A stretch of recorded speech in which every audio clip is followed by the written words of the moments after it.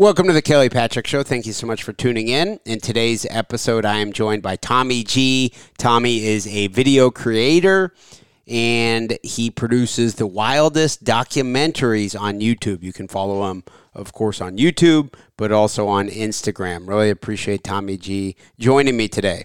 If you're a fan of the Kelly Patrick Show, I ask that you please send some referrals the way of my sponsors.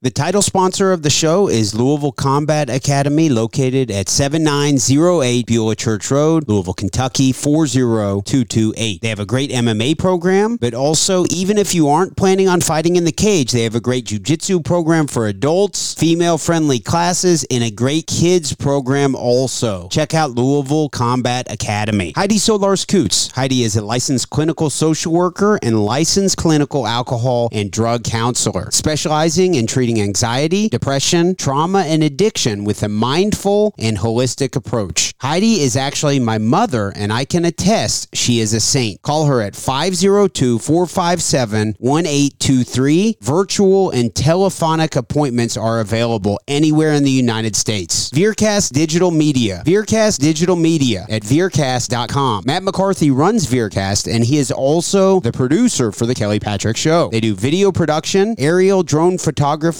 web design, and podcast production. Contact them at info@veercast.com to start your own video show or podcast. Also, my health insurance practice, Benefits Analysis Corporation. Based in Troy, Ohio, I work from my Louisville, Kentucky office. I can help anyone in the United States with their health insurance needs. I'm an independent broker for health insurance solutions for individuals, families, Medicare-eligible individuals, and also groups. I can also write life insurance and long-term care. If you want to support the podcast, please send me some referrals. 502-386-0978. Welcome to the Kelly Patrick Show. Thank you so much for tuning in. In today's episode, I am joined by Tommy G. Tommy is a video creator of the wildest documentaries on YouTube. Tommy, I appreciate you joining me. How are you today? I'm happy to be here, man. Happy to have a conversation with you. I love it. Tommy, I like that when we scheduled the episode, you probably didn't know a lot about me, but you did a little bit of research, and it sounds like you checked out not just my Instagram and things like that, but you even looked into someone like which is a good way of going about doing things with public figures, but you saw some of my tweets, and you were, just trying to figure out kind of what I'm all about, which is a good thing. Yes. But I appreciate that you did some homework prior to the episode. Indeed. Tommy we'll assume for the sake of the episode, maybe a lot of the Kelly Patrick Show listeners are not familiar with you. Okay.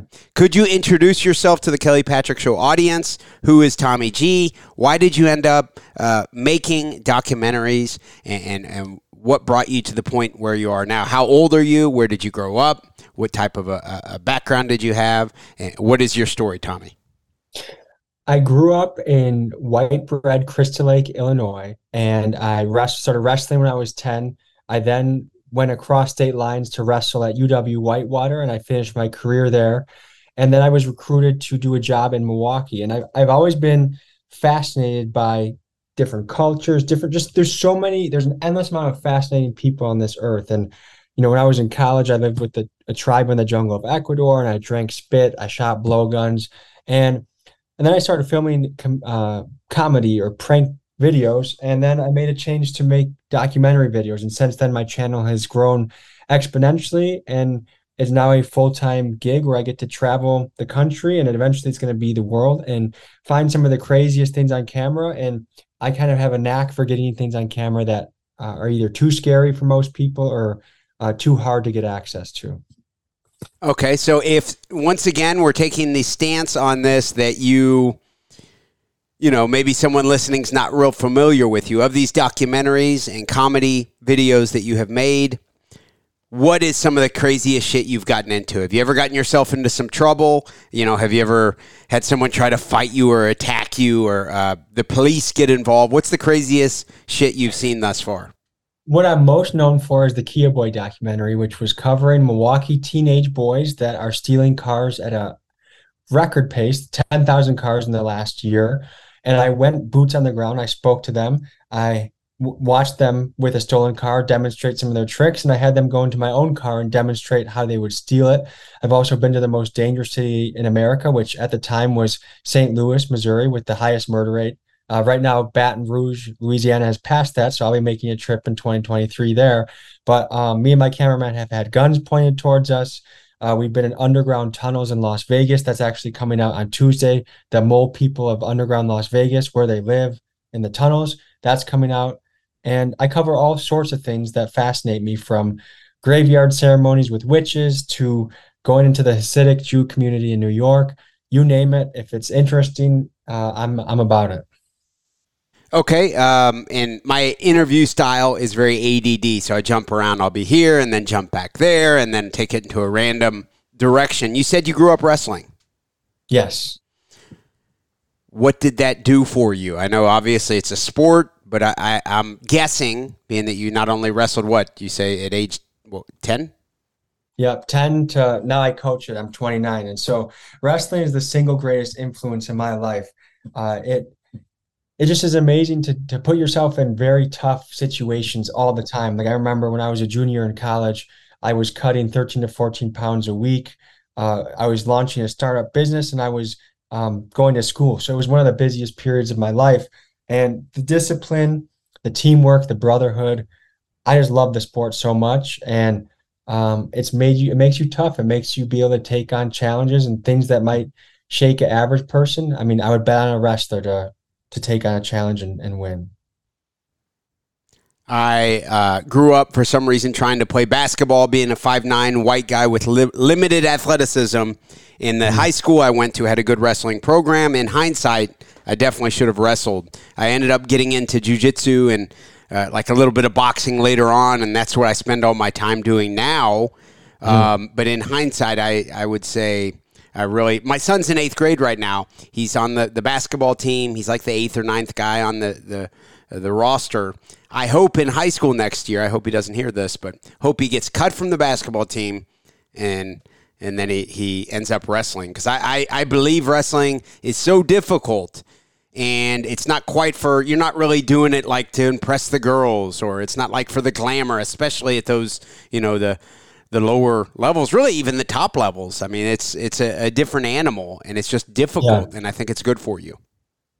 Most certainly. And it helps in life. Like I've done jiu-jitsu now for the last 6 years, and that transitions very well into that. I've done one cage fight. Wrestling helped me win that. So it's just a great life skill. And also the people you meet in wrestling, jiu-jitsu, any combat sport really are some of my favorite people I know. And so I'm very thankful for it. And also it grounds you. And I think getting your ass beat is good. And I think being able to beat ass is good. So experiencing both sides of that coin makes you a healthy human being. I would agree. I get to teach some kids jiu-jitsu, and I've been doing that I've been training jiu-jitsu for about 6.5 years, so about the same as you, without the prior wrestling background. But the teaching of the jiu-jitsu to the kids and everything, I'm a big fan of everything that you said. Tommy, what's your long-term, let's say 10 years from now? What could this turn into? Do you see yourself continuing down the path of, I don't know, about social media influencer or, a political career or political influencer? Where can you see this taking you down the road? So much can change in 10 years, but I'll take a stab at it. I'm fully aware that what I'm doing right now, I think the stuff I'm making is evergreen and that it can stand the test of time. So maybe I'll still be making the craziest documentaries on YouTube in 10 years. I hope I am. But I also know, I do real estate that's the other thing I do full time. And there's so many directions you can take in life. I think to get active politically is a big mountain to climb, because I feel, and I can just tell from some of what I view as libertarian ideals, that we're not very represented in this country. And you're fighting against two behemoths of two parties that just don't work. The machine does not work, and we really don't have the mechanisms, it seems, to fix it. So we're stuck in this endless cycle. And do I want to waste my time in like this corrupt and not just corrupt, but also just something that is so big that it can't function well. Do I want to throw myself into that, or would I rather stay in private business and maybe I'll be a serial entrepreneur? Maybe I'll direct things. I don't know, but I do know I want to be financially free. I want to do life on my terms. I want to be in great shape. I want to be heavily invested in my friends and my kids and my family, and that would be a wonderful life to me. You mentioned you do real estate. That's your other full-time gig. What can you tell me about that? When you say real estate, that can mean a bunch of different things. What do you do with real estate?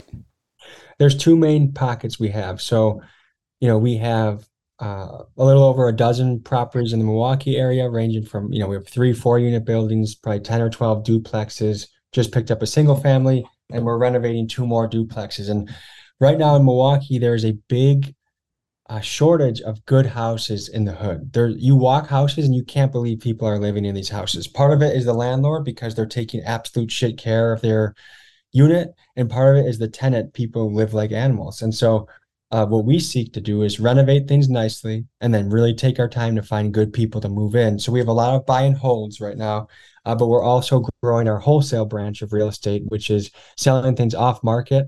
So if you have a house for 120 that you can't list on the market because it's not ready, you'd have to invest another 40 or 50 to renovate it.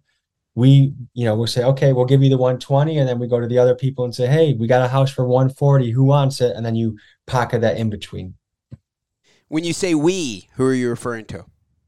I have 2 business partners. One is a jiu-jitsu black belt, and the other is a kid who wrestled briefly in high school, but is kind of a whiz at numbers. And he's my camera guy. He's my camera guy. Okay. So it sounds like you got a team there. Yes. Milwaukee's gotten some interesting attention recently, of course, with the Netflix, like Jeffrey Dahmer stuff. How do you guys feel that's representing Milwaukee? Is that a good look for you guys? Yeah, I mean, what bleeds sells, So like the things we're most known for are, I would say, probably our basketball team. We're known for Jeffrey Dahmer, and we're known for the Kia Boys. And so it is what it is. I love the city. It's gritty, but it also has a lot of good elements to it. But I don't put myself in a collective view. So if someone can say something about Milwaukee, it doesn't really bother me because I know what my life is like here and I know how I enjoy it. Earlier, it sounded to me like you kind of grouped yourself in with a libertarian. I identify as being like anarcho-libertarian or whatever verbiage you want to use. Is that an accurate description of yourself also? I would say I certainly believe that government should be more hands-off and that I err on the side of personal freedom. But I don't know if I don't have the solutions that are working in out in real countries right now. Like, would a libertarian government work for us? I don't know. Like, who takes care of the streets? Who takes care of the snow so I think there is a role that government plays in society. The balance is, how can you make them most efficient at what they do and least invasive at what they do? And right now I feel like that balance is out of whack. Okay. When the Kia Boys were in your car and they were showing you how easy it would be to hotwire your car, did you pick up anything? Do you think you could hotwire a car? I'm terrible when it comes to fixing anything or doing anything that would be deemed handy. So, I mean, if they can do it, I feel like I should be able to do it. But that kind of stuff is not in my skill set. But it seemed easy. It seemed like anyone that has a reasonable IQ could pick it up and do it. And aside from the fact that they were making their living from stealing cars, did they seem like pretty nice guys? Well, the funny thing is they just do it for joyriding. They don't even make any profit off of what they do. It's after school activity for them. The positives I saw in them, they are risk takers, which translates well to being an entrepreneur. They were funny. The kid had, I think the best line of the video is when I'm asking him about how he feels if, he stole my car and I'm crying at my house. He's like, well, you should have had insurance. That's illegal. And so I think that his skill set is very transferable to other realms of life, but is he interested in pursuing that? That is yet to be seen. Okay. And so you're 29 years old now. When did you start down specifically this path to the documentaries? Yes. Yeah, that started in May. I'm sorry? And since then, it started in May. So I did prank videos for 4 years. I Okay. got up to 80,000 subscribers doing that. And then since I started launching documentaries, it might have been even early June, I've quadrupled in growth, and it's clear that this is the path that I'm supposed to be on. Now, you say subscribers. Of course, your YouTube channel, your Instagram page. What kind of social media outlets do you have? YouTube is king. So I have YouTube and Instagram. TikTok, my TikTok's probably going to get banned in the next video I post. Every piece of my content gets violates their community guidelines, and so I'm on the edge of getting cut, which I don't care. I don't give a shit about TikTok, but YouTube and Instagram are my platforms, but YouTube is what can make a living for somebody. Now, you said your next video on TikTok will get you banned. Is it a specific video, or you just have a feeling sometime soon? Yeah, I have an editor chopping up clips for my most dangerous city in America video, and I'm sure those clips will get flagged just because of the guns. And then the Chicago drug dealer that I interviewed, I'm sure if I put any of those clips, that will violate the policy. Yet there are 15-year-old girls like showing their booty cheeks, and that gets millions of hits on TikTok. That's okay, but if you show a documentary actually showing what's going on in the world, then you get flagged. And it's just interesting there's so much content that they can't possibly police it properly. I understand that it's mostly AI that's probably making the decision. Like, it's not like they're targeting me or my channel. I think it's too much content to properly police, but just some of the stuff I do see is interesting how it made it past the filter and my stuff gets cut. You mentioned you were speaking with, what was it, the drug dealers? Mm-hmm. I met with a Chicago drug dealer that sells fentanyl, heroin, and crack. And what did you learn from him?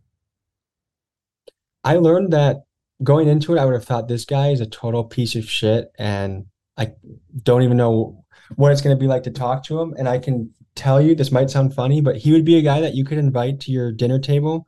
And if you didn't know his background, you'd think he was an all right guy and funny and personable, good conversationalist. And so it's interesting how people rationalize different decisions they make. And I guess the gray area of good and evil was apparent in this video. My wife and I are currently watching The Sopranos, so we're watching the whole thing. I think we're on season 5 of 6, and that's kind of a recurring theme in that show. You know, Tony Soprano, of course, by many metrics, is an absolute piece of shit. He'll kill someone, just doesn't care. But at the same time, he was a pretty good dad in some ways. There's some positive things to him there. So I think it's an interesting concept to try to determine who's good and who's bad. I mean, look at the pharmaceutical companies and the drugs that they release and they're legal. But I mean, how many people die or their lives are ruined due to these overprescribed, maybe even specifically painkillers, things like that. So I think it's an interesting conversation. And how many people started on legal drugs that are now interacting with this Chicago trap house guy and millions of people like him around the country. And if you were to ask the drug companies, I'm sure they would weave a story of like, we've helped 5 million people live their life pain free. Like, everyone can justify their own actions. And that's where it gets weird is when you do something that is a massively influential thing, there's going to be unintended consequences and trade-off. And I guess maybe you would feel better if they owned it. If they said, you know what, we had this mission where we wanted people to live pain-free. Unintentionally, we also got people addicted. Part of it is doctors overprescribing. Like, as long as they just said something to address, yes, we have contributed towards the problem. Here's something we're going to do for it, or here's an idea we have for the future. But instead, they just read like HR departments or like lawyers and read statements that show no empathy to the situation that they've helped contribute to. Second time I've mentioned my 13-year-old son, but I had a conversation with him yesterday about fentanyl. And I experimented with crazy drugs and stuff. I'm 39. When I was younger and got it all out of my system, so I lead a pretty clean lifestyle. But so that was before fentanyl became real popular. But I was trying to explain to him, someone takes just a tiny little bit of fentanyl, and they mix it in with their heroin or cocaine, and it's like enjoyable. It's a good high for them, for whatever they're going for. But then if it's just, instead of this much, it's just barely a little more, that's enough to kill them. Yes. Did you have any specific conversations with this guy about specifically fentanyl? No, the thing was, he was telling his guys that it was heroin, and that's what I thought it was. He told me after the junkies left that it was actually fentanyl. And so I didn't have a chance to ask him about that. But another video I covered in Kensington, Pennsylvania, the city of walking zombies, where there's these people that are on a mixture of heroin and horse tranquilizer and fentanyl. Um, we saw a guy overdosing in the video, and we're able to talk to his friends and watch him as he was getting revived from the Narcan. And if they hear that one of their buddies is overdosing, they find that dealer because they want that stuff because it's the good stuff. And it is amazing that you're dealing with such a small, minute difference between a good high and death. It is unbelievable. Back to the libertarian type conversation. I know that's turning into a kind of recurring theme of this episode, and I didn't intend for that, but it's fascinating. The libertarian stance would be all drugs should be legal. Crack cocaine, heroin, fentanyl, everything. And at least then there will be transparency. And so there will be less people selling fentanyl and saying it's heroin, or, maybe that'll still exist, but it'd be legal for a company to come and put it together in a relatively, I know it sounds horrible. It's a difficult concept to really even dive into, but then people could say, I want to buy heroin. I'm going to go to this company which has good reviews. I'm going to at least buy heroin, and I can feel very confident that it is what I think I'm buying. So where do you fall on the concept of maybe the war on drugs? Obviously, it's a failed operation, and we need to brainstorm other solutions. Now, on the surface level, I agree with legalize all drugs, but let's take that mental exercise a step further. What are the unintended consequences that can cut? Like, there's always going to be next things that come around the corner. Like, if we create every city to be like a homeless encampment or strung out folks, that what do you think if we did legalize all drugs, what do you think would come from that? What systems would we have to have in place to ensure that it works well and doesn't turn into absolute chaos? Yeah, it's a fair question, because my son's first reaction when I was explaining this to him was, well, then people will do drugs. And I was like, well, Johnny, he's 13. If drugs are legal, if heroin's legal tomorrow, are you going to try heroin? He's like, no, of course he's not. I'm not going to. I bet you're not going to. So I don't know. The honest answer is, yeah, there will be unintended consequences. Maybe there will be some positive consequences. Maybe the border between Mexico and the United States, maybe you'll get a little bit safer. Maybe more people will jump into doing different drugs, so yeah, it's a conversation to be had. And as is often overlooked with many policies, there are not only intended consequences, but as you said, there are, of course, also unintended consequences. So it would need to be monitored and really tracked. I don't know what the answer is. I don't think there's a perfect utopian type of answer. I don't think the current state of the war on drugs in the United States is a feasible answer. Yeah, I think the thing that's cool about the United States is we can try out experiments on smaller scales before we just nationalize an idea.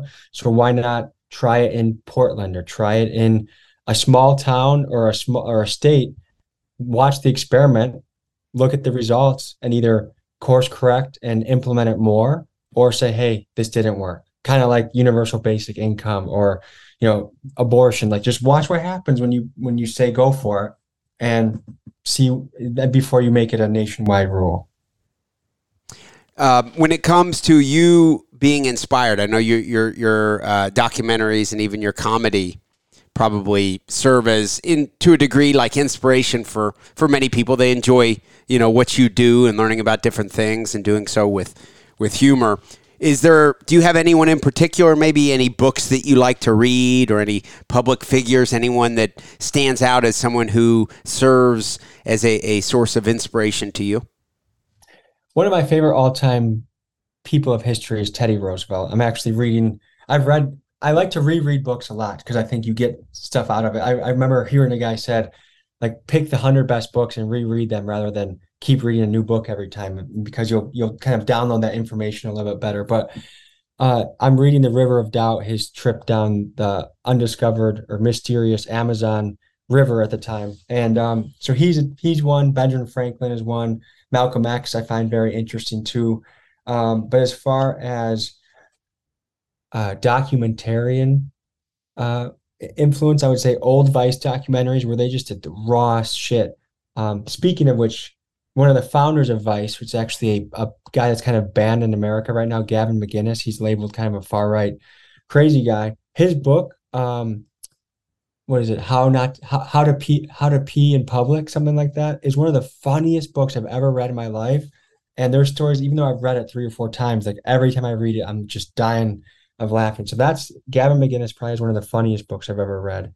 But I read everything from fiction to biographies to things in between.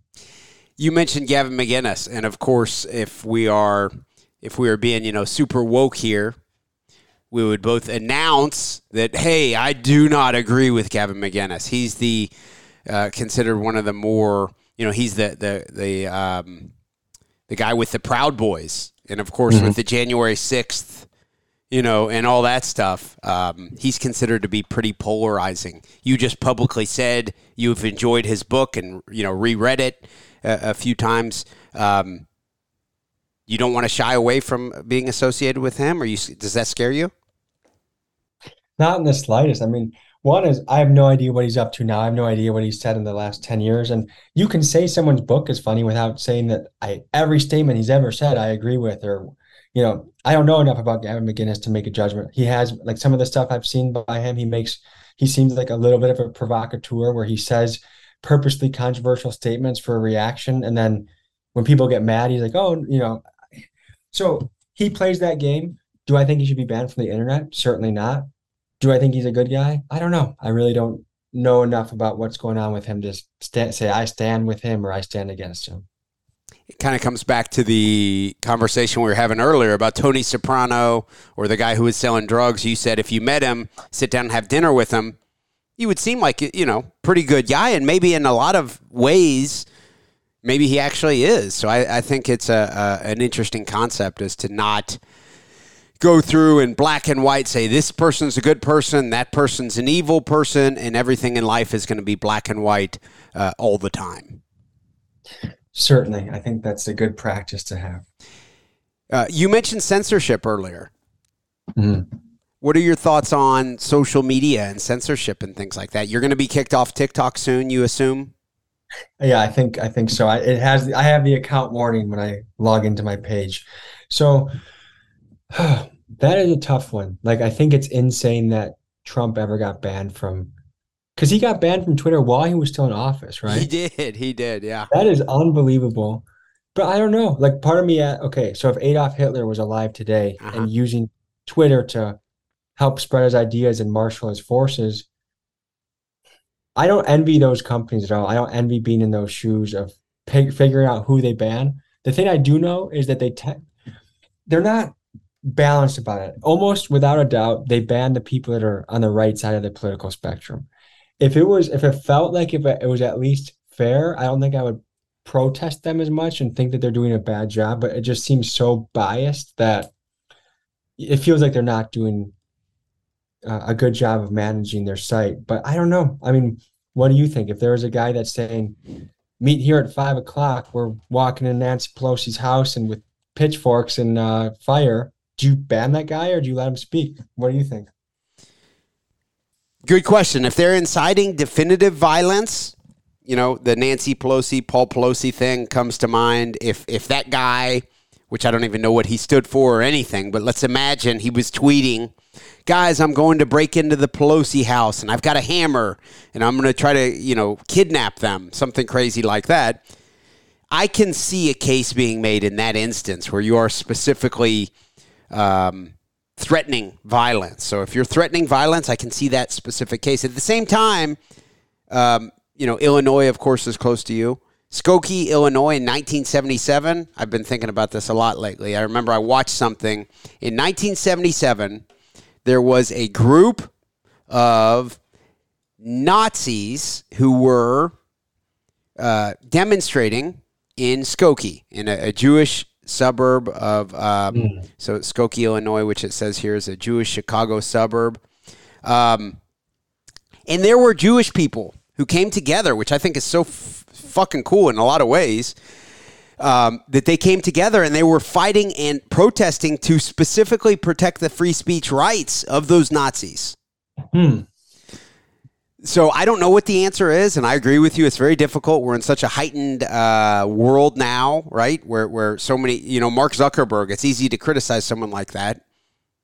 But I don't think it would be easy to, to have his job. But I think the example you gave earlier, the answer has to be if you're specifically saying, hey guys, look at me, I'm going to go kill this person or I'm going to go hurt this person. That's a definitive line. I don't think Trump did that. I really don't. I never saw anything that sounded like he did that. So I don't think he should have been banned. But short of that, I almost think even if you are a Nazi, that maybe you should err on the side of, okay, if they're going to be a Nazi, let him be a Nazi, and then hopefully it doesn't catch, stick, and people will see how dumb it is. Like if somebody's racist, and like, hey, Kelly, I got a racist joke for you, or I'm going to say something crazy. I don't think they should go to jail for that. I think it should be dealt with, or, I should probably try not to associate with that person for many different reasons. Don't want them around my kids or, that type of thing. But I think letting things naturally work themselves out as a general rule is probably a better approach than just banning people at all, in my opinion. Yeah. About Trump's banning, I think where that guy really fell short was right now in this country, we need a great uniter. We needed someone that can make people come together. And I feel like almost every opportunity he had to bring people together, he didn't, and he would like punch down, like instead of being gracious or like try and make friends with anyone on the left, he would always take the opportunity to yap and talk shit. And I really think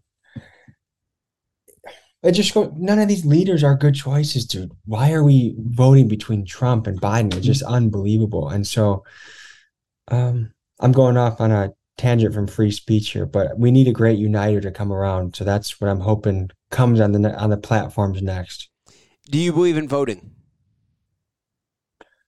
I think it's certainly should be a right. Am I voting in this midterm right now in Milwaukee? No. It's kind of like if you have two terrible choices, don't act like I'm a bad person if I don't want to participate in the two bad choices. Fair. A guy I really like is Michael Malice on like Twitter and social media. He's always kind of trolling people, but he describes himself as an anarchist, and he takes great pride in the fact that he does not vote. He doesn't. He's like, hey, exactly. You just articulated it very well. He's like, guys, I mean, what am I going to pick? Kamala Harris or Donald Trump? I mean, what is this? You guys expect me to I'm going to take off time from my work day to drive across the city or even to around the corner to go vote for essentially two people who are not good representatives, don't represent what I believe. And even if they say they do now, inevitably, they're not going to when it comes to the practical application of it. So I think that was a fair explanation you gave. So how do you think that your branch or how do you think that third parties gain relevance in America? How does that happen? Wow, good question. In 1988, Ron Paul ran for president. He wasn't that famous back then. I was 5. I don't remember it. But he ran. I'm a Ron Paul fan. Are you? I'm a big Ron Paul fan also, and I look forward to voting on Tuesday for his son, Rand Paul, who's not as great as his father was, but he's here in Kentucky, and I'm proud I get to vote for him. But I think just spreading the good word. Dave Smith is probably the guy who will run for president in 2024. I'm a big fan of his, and I think Dave Smith, the podcast host. Yes, I love that guy. His breakdown of some of like the Middle East wars and the Russia, like that was, I could vote for that guy. He will most likely be the representative for the Libertarian Party in 2024. I will happily vote for him over Trump or DeSantis. I would never vote for a Democrat, especially knowing what's going on right now. But I mean, I'll happily vote for Dave Smith over any of the Republican candidates. And the justification for that is interesting because he's not going to win. He's not. All we can hope is he continues to get, opportunities on Tim Pool, Joe Rogan, spreads these messages, gives a less biased take on like the Russia versus Ukraine situation. So people aren't relying specifically on CNN or MSNBC or Fox News. It's like those are your choices. I think supporting someone through voting, but also just spreading the word through alternative sources of media is a good trending in the right direction. I don't know that it'll solve anything in my lifetime, but I've said it before. If I die, let's say 30 years from now I die, I'd like for my kids to be able to say, my dad, he knew it wouldn't impact the election he was voting for, but he took pride in voting for like what he actually thought was best. I know it sounds corny, but that is how I feel.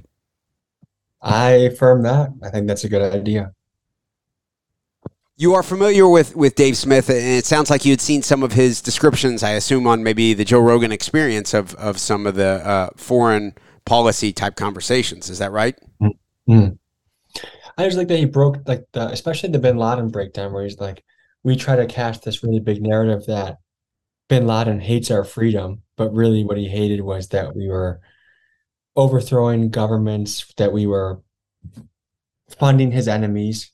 And you realize, man, maybe the guy had a reason to be mad. And I'm not saying he's a good guy, but you can see why he is doing the things he's doing. And I think I just want a guy that tries, everyone's going to be not a perfect person, but I want to vote somebody that I feel like is honestly trying to tell me the truth. That would be a great start. And we haven't gotten that in years. Fair. Yeah. And I feel like Dave does a good job of trying to tell the truth. I agree. And I like the description. You just revisited that in my memory, but he was saying that everybody act like, oh my God, Osama bin Laden, they just attacked us on September 11th, 2001. Why did they do this? And it's because they hate our freedom. And then if you listen to actually what Osama bin Laden himself was saying, it was because we had been attacking them for like 2 decades prior, just bombing like weddings and shit and doing all sorts of horrible shit to where he's from. And then you're like, if you're rational, you're like, okay, I guess that kind of makes sense. And you could apply that to right now with, this gets pretty polarizing, but I don't give a shit, with Putin. People are like, why did he attack Ukraine? And Dave Smith articulates this much better than I do, but, well, he's completely unprovoked. He attacked Ukraine. And Dave, or someone from that school of thought would say, well, actually, after World War II, they broke up, the Soviet Union, of course, came together, and then it ended up breaking up around like 89 and then 91. The United States said they were not going to move NATO east of this specific line. And then if you look at it, I looked at a graph of it and how it changed over time. Slowly, NATO has just been taking country by country and getting closer and closer to Russia's border over time. And even doing so more as recent as like 3 months prior to Putin, who's a thug and a piece of shit. But prior to him invading Ukraine, Kamala Harris was like bragging or just saying how they just sent all these missiles into Ukraine and it was to protect them. And then they were directly like near the border of Russia. And from Putin's perspective, you have to be thinking, this looks fishy. But then he attacked Ukraine. Doesn't mean it's good. Doesn't mean that innocent people aren't killed. And it certainly doesn't mean, Vladimir Putin is not an evil man or anything like that. But it just means why not try to take a more realistic look at foreign policy instead of just going with the narrative that the corporate media kind of gives to you. Dave 2024, man. I love it. I know we've taken this into some very interesting directions, and it has turned into being a little bit more political, probably. Do you ever do political episodes like this? No, not often. No real aspirations for that? No reason for it? I like talking about it with my friends, but I don't know if it's something I would invest my energy into because it just feels insurmountable. And I have the philosophy of I can't boil the ocean, but I can boil a small pot of water. So I'll just control what I can control, have the impact in my city, my community, my friends, my family. But beyond that, am I going to lead the fight against the behemoth, bureaucracy, two-party system? I don't know. I don't know if I'm that guy. I don't know if that's what I want to dedicate my life to. Fair. Have you been out of the United States much? Yeah, Ecuador, Guatemala, Mexico, Peru, Costa Rica, Thailand. Okay. If you had to leave the United States for some reason, do you have anywhere in mind that you would like to go? I love Central America. I would probably post up on I'd get a little villa on a beach somewhere and make my command post, but maybe I need to travel more too. I'm sure there's, I don't know, Sweden, Norway. I don't know if those are great options. Look at the places that have really happy standards of living and are active lifestyles, good food, good culture. I don't know, but Mexico, I love Mexico. I don't like, I mean, the corruption scares the shit out of me, but the people, the communities, the food, I could go for that. The weather. Okay. And what rank are you in jiu-jitsu? Do you wear a gi? I do wear a gi. I love no gi a lot more, but I'm a purple belt. Okay. And you competed once in MMA Hmm. and you won with wrestling? Rear naked choke. Yep, took him down, used jiu-jitsu, get the back, and got the tap. What year was that? Maybe 2018. Okay. Any aspirations of getting back into the cage? If some YouTube fight wants to make me a lot of money and I have a suitable opponent that I can really get intense about training for, then sure.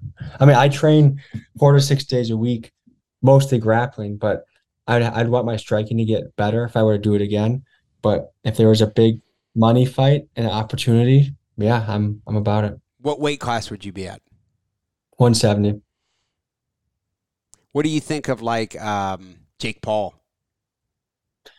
He won me over, man. I really thought at the beginning that it was a big joke and he was kind of a bully and a douchebag, but over time, I've really started to respect that guy. I think he has real good hands. I think people can say, yeah, he fought a 47-year-old this last weekend, but he beat Anderson Silva, dude. That guy's been active. He's been winning boxing fights. He's been winning MMA fights. I mean, is he the most, like, is he fighting 25-year-olds? No, but I mean, he knocked out Tyron Woodley. I don't think I could knock him out in a boxing match. So I say he's making good moves. And overall, his message, like, he's really trying to fight for MMA fighters getting paid more. So I'm cheering for him. The stuff he's been releasing, I think, I can agree with a lot of it.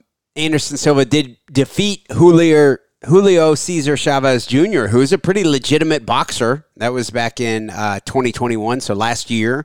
So, I mean, yeah, Anderson Silva is no bum. And you know what I think it goes understated a lot is Jake Paul may come across like a douchebag. People criticize him, but I'm pretty sure Anderson Silva doesn't mind that he took that match. I think he got paid very well. I don't know if that was his biggest payday of his career, but maybe. So, I mean, probably. There's something to that, right? I mean, I love seeing someone like Anderson Silva get paid. Oh, yeah, most certainly. Good stuff. Well, Tommy G, I appreciate you joining me for the episode today. Before we wrap things up, do you have any closing words of wisdom? Other than Dave Smith 2024, I heard you say that earlier. I won't forget it. How can people follow you on social media? Of course, YouTube, Tommy G, but what type of plugs would you like to mention? If you would like to watch some of the craziest documentaries on YouTube, type in Tommy G, type in the Kia Boys, type in Most Dangerous City in America. I will pop up. And my parting words are, I think let's just continue to have conversations, talk to your friends, talk to your family, have little mental battles and talk about different issues. And that's how we get better as a country, one by one. So I appreciate being on the show. Thank you for having me. And I wish you guys the best. Thank you very much, Tommy. I want to thank everyone for tuning into the Kelly Patrick Show. Of course, we will have another episode out soon.